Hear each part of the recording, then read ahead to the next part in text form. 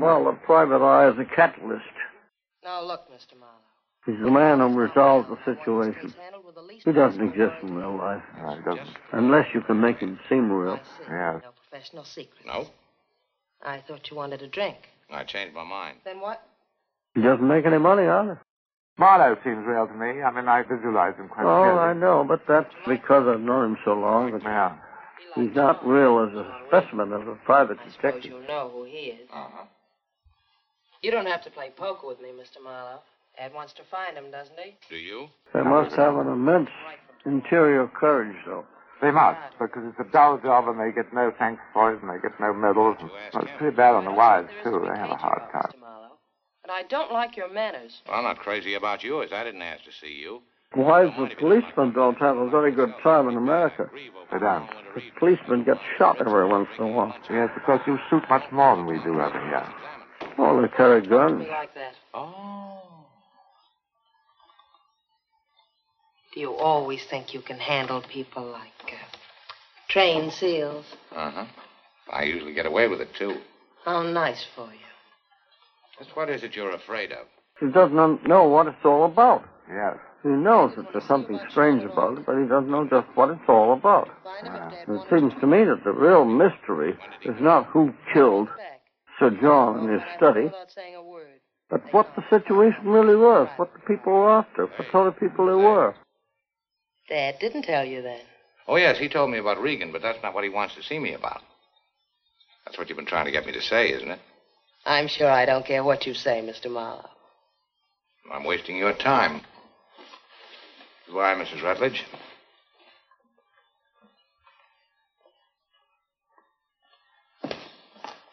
Oh, Norris, you made a mistake.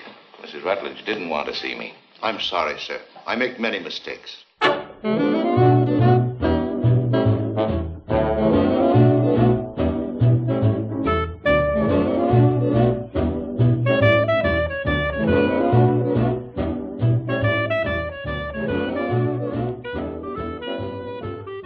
Philip Marlowe, born in Santa Rosa, California, is 6 feet tall and weighs 190 pounds. He has dark, wavy hair. In Chandler's first Marlowe novel, The Big Sleep, set in 1936, he's 33. Marlowe had 2 years of college and was an investigator for the LA District Attorney. He was fired for insubordination. His office is in the Cahuenga building on Hollywood Boulevard near Ivar. James Bond author Ian Fleming once asked Chandler why he set the Marlowe stories in Los Angeles. Well, I lived many years in Los Angeles, and Los Angeles and California had been written about. A book called Ramona. A lot of sentimental slop.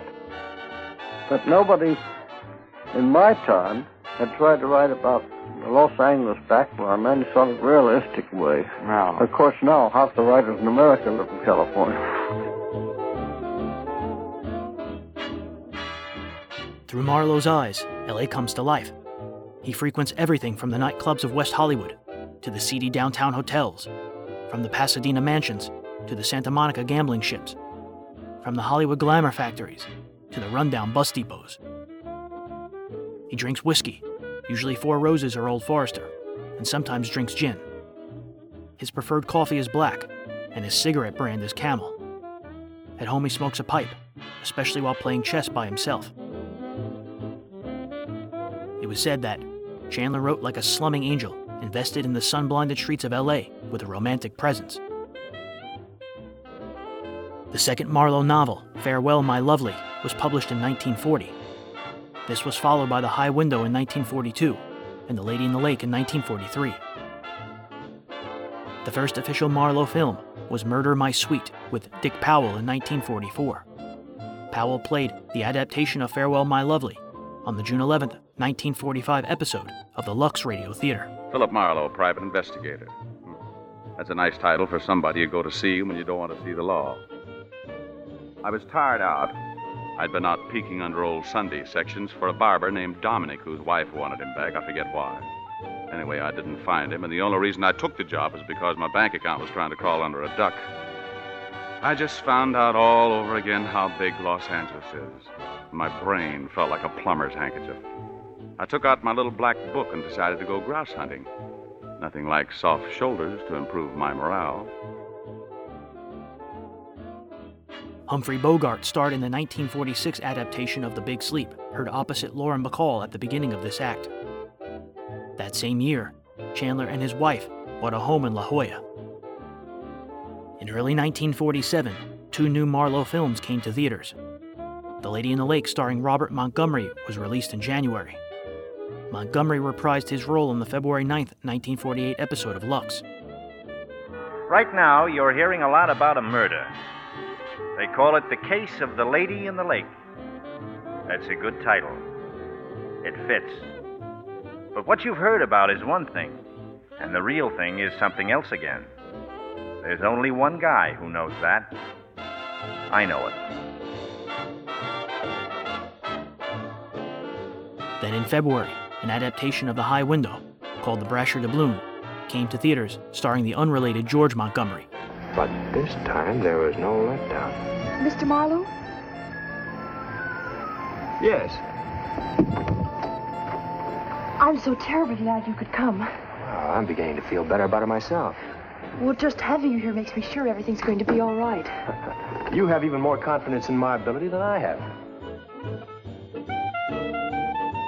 Marlowe was a hot commodity. On March 22nd, it was announced that NBC would bring a summer series to the air.